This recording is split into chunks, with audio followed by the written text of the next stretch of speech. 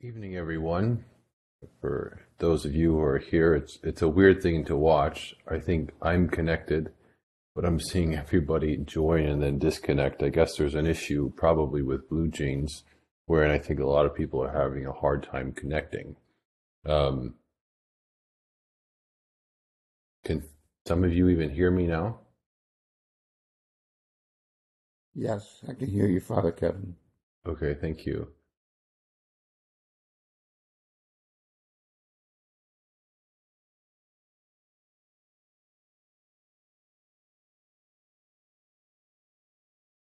Give us a minute to try to resolve this. Give me 1 minute.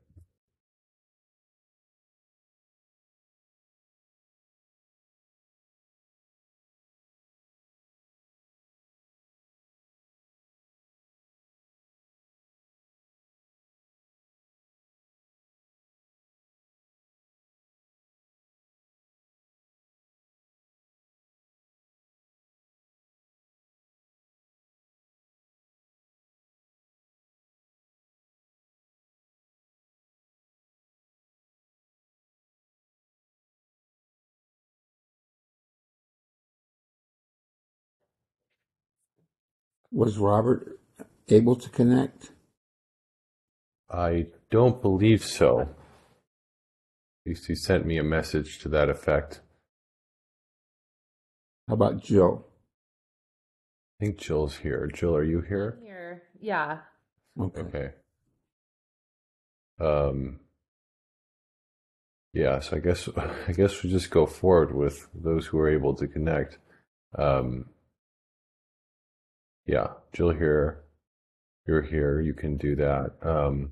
Robert, I just saw you come on. Are you on, Dr. Stroop?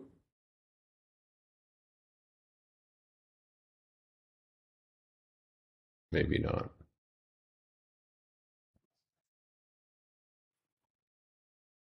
Okay.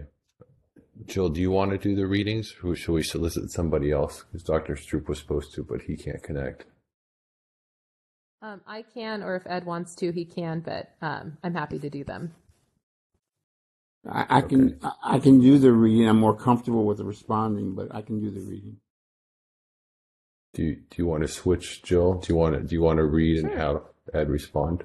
Sure, Ed, you can respond. I'll read. Thank Okay. you, Joe. You're welcome. Well, we'll get going here. Sorry about the difficulties.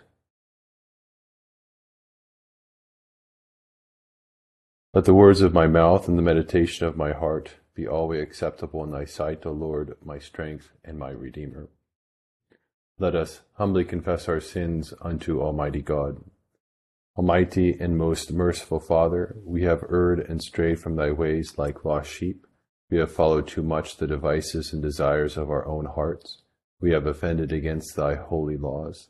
We have left undone those things which we ought to have done, and we have done those things which we ought not to have done, and there is no health in us. But thou, O Lord, have mercy upon us, miserable offenders.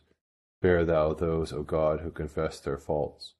Restore thou those who are penitent, according to thy promises declared unto mankind, in Christ Jesus our Lord. And grant, O most merciful Father, for his sake, that we may hereafter live a godly, righteous, and sober life, to the glory of thy holy name. Amen. Almighty God, the Father of our Lord Jesus Christ, who desireth not the death of a sinner, but rather that he may turn from his wickedness and live, hath given power and commandment to his ministers, to declare and pronounce to his people, being penitent, the absolution and remission of their sins. He pardoneth and absolveth all those who truly repent and unfeignedly believe his holy gospel. Wherefore let us beseech him to grant us true repentance and his Holy Spirit, that those things may please him which we do at this present, and that the rest of our life hereafter may be pure and holy, so that at the last we may come to his eternal joy, through Jesus Christ our Lord. Amen. Our Father, who art in heaven, hallowed be thy name. Thy kingdom come, thy will be done, on earth as it is in heaven. Give us this day our daily bread, and forgive us our trespasses, as we forgive those who trespass against us. And lead us not into temptation, but deliver us from evil. For thine is the kingdom, and the power, and the glory, forever and ever. Amen. Amen. O Lord, open thou our lips, And our mouths shall show forth thy praise. Glory be to the Father, and to the Son, and to the Holy Ghost. As it was in the beginning, is now, and ever shall be, world without end. Amen. Praise ye the Lord. The Lord's name be praised. Psalm 11, page 354. In the Lord put I my trust. How say ye then to my soul that she should flee as a bird unto the hill? For lo, the ungodly bend their bow, and make ready their arrows within the quiver, that they may privily shoot at them which are true of heart. If the foundations be destroyed, what can the righteous do? The Lord is in his holy temple. The Lord's seat is in heaven. His eyes consider the poor, and his eyelids try the children of men. The Lord approveth the righteous, but the ungodly and him that delighteth in wickedness doth his soul abhor. Upon the ungodly he shall rain snares, fire and brimstone, storm and tempest. This shall be their portion to drink. For the righteous Lord loveth righteousness. His countenance will behold the thing that is just. Help me, Lord, for there is not one godly man left, for the faithful are diminished from among the children of men. They talk of vanity, every one with his neighbor. They do but flatter with their lips, and dissemble in their double heart. The Lord shall root out all deceitful lips, and the tongue that speaketh proud things. Which hath said, with our tongue will we prevail. We are they that ought to speak. Who is Lord over us? Now for the comfortless trouble's sake of the needy, and because of the deep sighing of the poor. I will up, saith the Lord, and will help every one from him that swelleth against him, and will set him at rest. The words of the Lord are pure words, even as the silver which from the earth is tried and purified 7 times in the fire. Thou shalt keep them, O Lord. Thou shalt preserve them from this generation forever. The ungodly walk on every side. When they are exalted, the children of men are put to rebuke. Glory be to the Father, and to the Son, and to the Holy Ghost. As it was in the beginning, is now, and ever shall be, world without end. Amen. Here begins the 8th chapter of the book of the prophet Amos. Thus the Lord God showed me, behold, a basket of summer fruit. And he said, Amos, what do you see? So I said, a basket of summer fruit. Then the Lord said to me, the end has come upon my people Israel. I will not pass by them any more, and the songs of the temple shall be wailing in that day, says the Lord God. Many dead bodies everywhere. They shall be thrown out in silence. Hear this, you who swallow up the needy and make the poor of the land fail, saying, when will the new moon be passed that we may sell grain, and the Sabbath that we may trade wheat, making the ephah small and the shekel large, falsifying the scales by deceit, that we may buy the poor for silver, and the needy for a pair of sandals, even sell the bad wheat. The Lord has sworn by the pride of Jacob, surely I will never forget any of their works. Shall the land not tremble for this, and everyone mourn who dwells in it? All of it shall swell like the river, heave and subside like the river of Egypt. And it shall come to pass in that day, says the Lord God, that I will make the sun go down at noon, and I will darken the earth in broad daylight. I will turn your feasts into mourning, and all your songs into lamentation. I will bring sackcloth on every waist, and baldness on every head. I will make it like mourning for an only son, and its end like a bitter day. Behold, the days are coming, says the Lord God, that I will send a famine on the land, not a famine of bread, nor a thirst for water, but of hearing the words of the Lord. They shall wander from sea to sea, and from north to east. They shall run to and fro, seeking the word of the Lord, but shall not find it. In that day the fair virgins and strong young men shall faint from thirst. Those who swear by the sin of Samaria, who say, As your God lives, O Dan, and as the way of Beersheba lives, they shall fall and never rise again. Here ends the first lesson. My soul doth magnify the Lord, and my spirit hath rejoiced in God my Saviour, for he hath regarded the lowliness of his handmaiden. For behold, from henceforth all generations shall call me blessed. For he that is mighty hath magnified me, and holy is his name. And his mercy is on them that fear him throughout all generations. He hath showed strength with his arm. He hath scattered the proud in the imagination of their hearts. He hath put down the mighty from their seat, and hath exalted the humble and meek. He hath filled the hungry with good things, and the rich he hath sent empty away. He, remembering his mercy, hath hope in his servant Israel, as he promised to our forefathers, Abraham, and his seed forever. Glory be to the Father, and to the Son, and to the Holy Ghost, as it was in the beginning, is now, and ever shall be, world without end. Amen. Here begins the fourth chapter of the Epistle to the Galatians. Now I say that the heir, as long as he is a child, does not differ at all from a slave, though he is master of all, but is under guardians and stewards until the time appointed by the Father. Even so we, when we were children, were in bondage under the elements of the world. But when the fullness of the time had come, God sent forth his Son, born of a woman, born under the law, to redeem those who were under the law, that we might receive the adoption as sons. And because you are sons, God has sent forth the Spirit of his Son into your hearts, crying out, Abba, Father. Therefore you are no longer a slave, but a son, and if a son, then an heir of God through Christ. But then, indeed, when you did not know God, you served those which by nature are not gods. But now, after you have known God, or rather are known by God, how is it that you turn again to the weak and beggarly elements to which you desire again to be in bondage? You observe days and months and seasons and years. I am afraid for you, lest I have labored for you in vain. Here endeth the second lesson.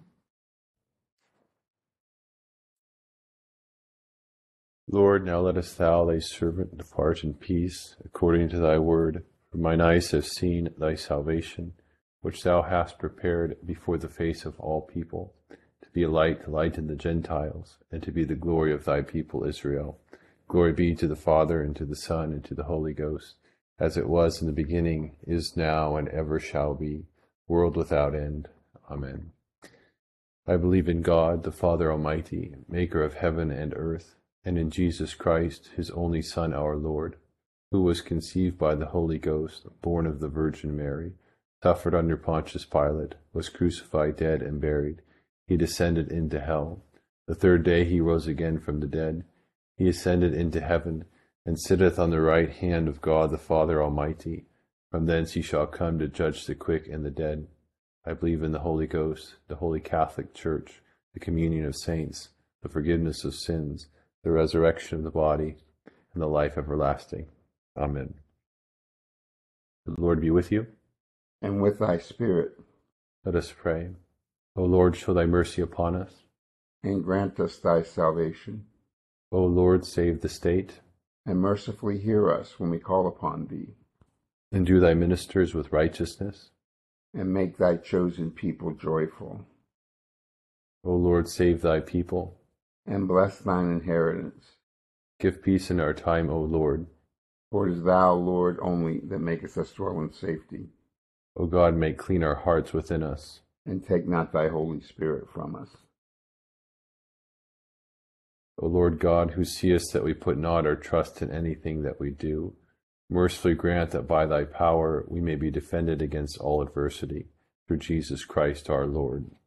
Amen. O God, from whom all holy desires, all good counsels, and all just works do proceed, give unto thy servants that peace which the world cannot give, that our hearts may be set to obey thy commandments, and also that by thee, we, being defended from the fear of our enemies, may pass our time in rest and quietness, through the merits of Jesus Christ our Saviour. Amen. Lighten our darkness, we beseech thee, O Lord, and by thy great mercy defend us from all perils and dangers of this night, for the love of thy only Son, our Savior, Jesus Christ. Amen.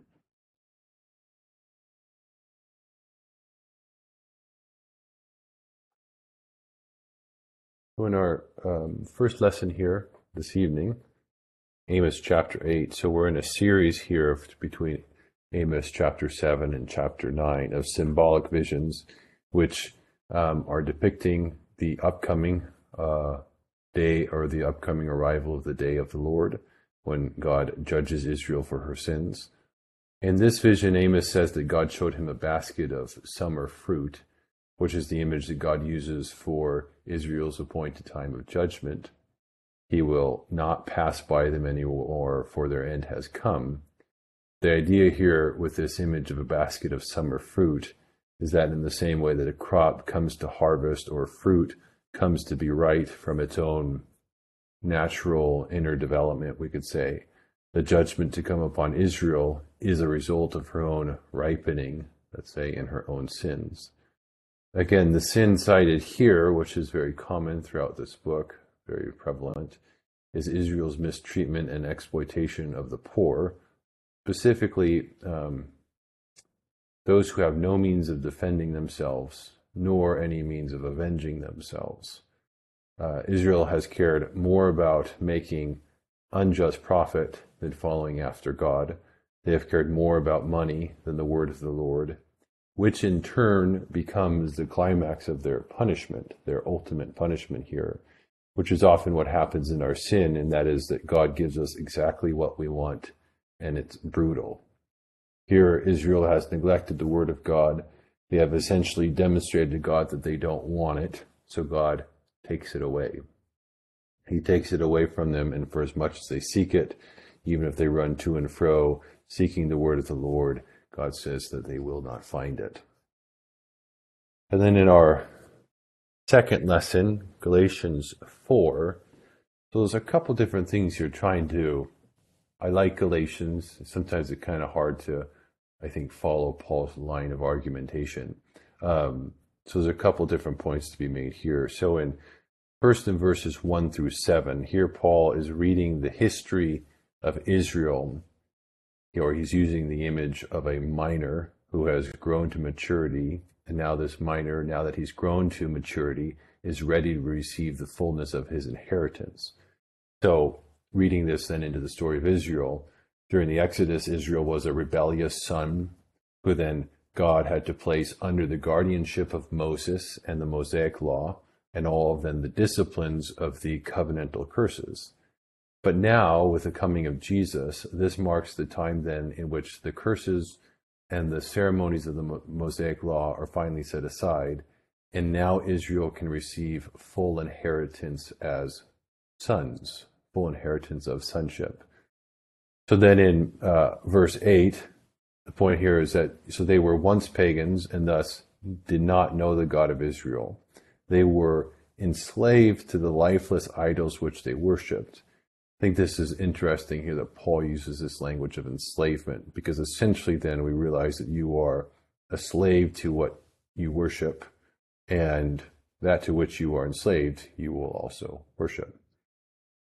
And then verse 9, so Paul talks about this thing about the elements here in Greek, which is a little bit confusing. But I think what Paul is doing here is he's making a connection with the religious culture of the Greek world. And so this reference here to elements could refer to a couple of different things. He could be thinking about basic principles of education and learning. He could be thinking about the basic physical elements of the world. He could be thinking about the heavenly bodies and the luminaries.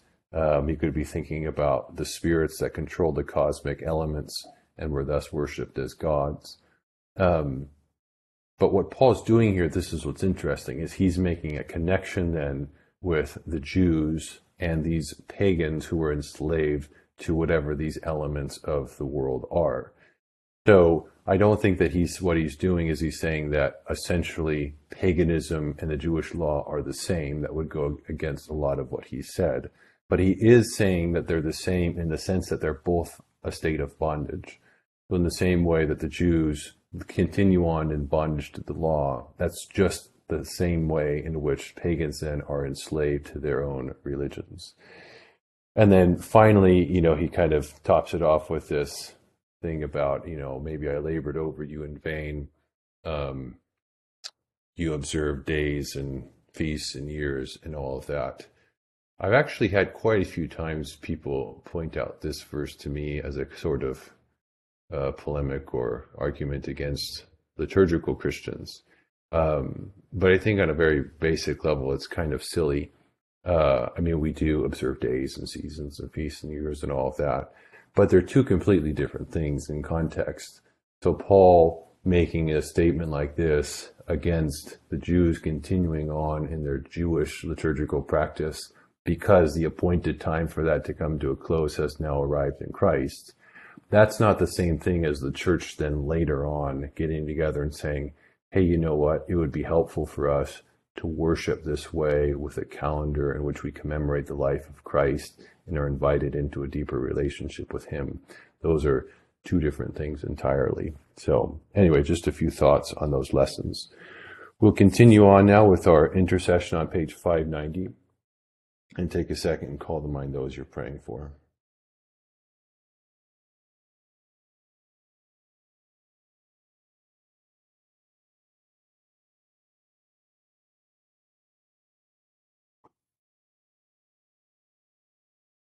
Accept, O Lord, our intercessions for all mankind. Let the light of thy gospel shine upon all nations. And may as many as have received it live as becomes it. Be gracious unto thy church, and grant that every member of the same in his vocation and ministry may serve thee faithfully. Bless all in authority over us, and so rule their hearts and strengthen their hands, that they may punish wickedness and vice, and maintain thy true religion and virtue. Send down thy blessings, temporal and spiritual, upon all our relations, friends, and neighbors. Reward all who have done us good, and pardon all those who have done or wish us evil, and give them repentance and better minds. Be merciful to all who are in any trouble, and do thou, the God of pity, administer to them according to their several necessities, for his sake who went about doing good, thy Son, our Savior, Jesus Christ. Amen. The grace of our Lord Jesus Christ, and the love of God, and the fellowship of the Holy Ghost be with us all evermore. Amen. Amen. Thanks, everyone, for those of you who were able to be with us. Hope you have a good night.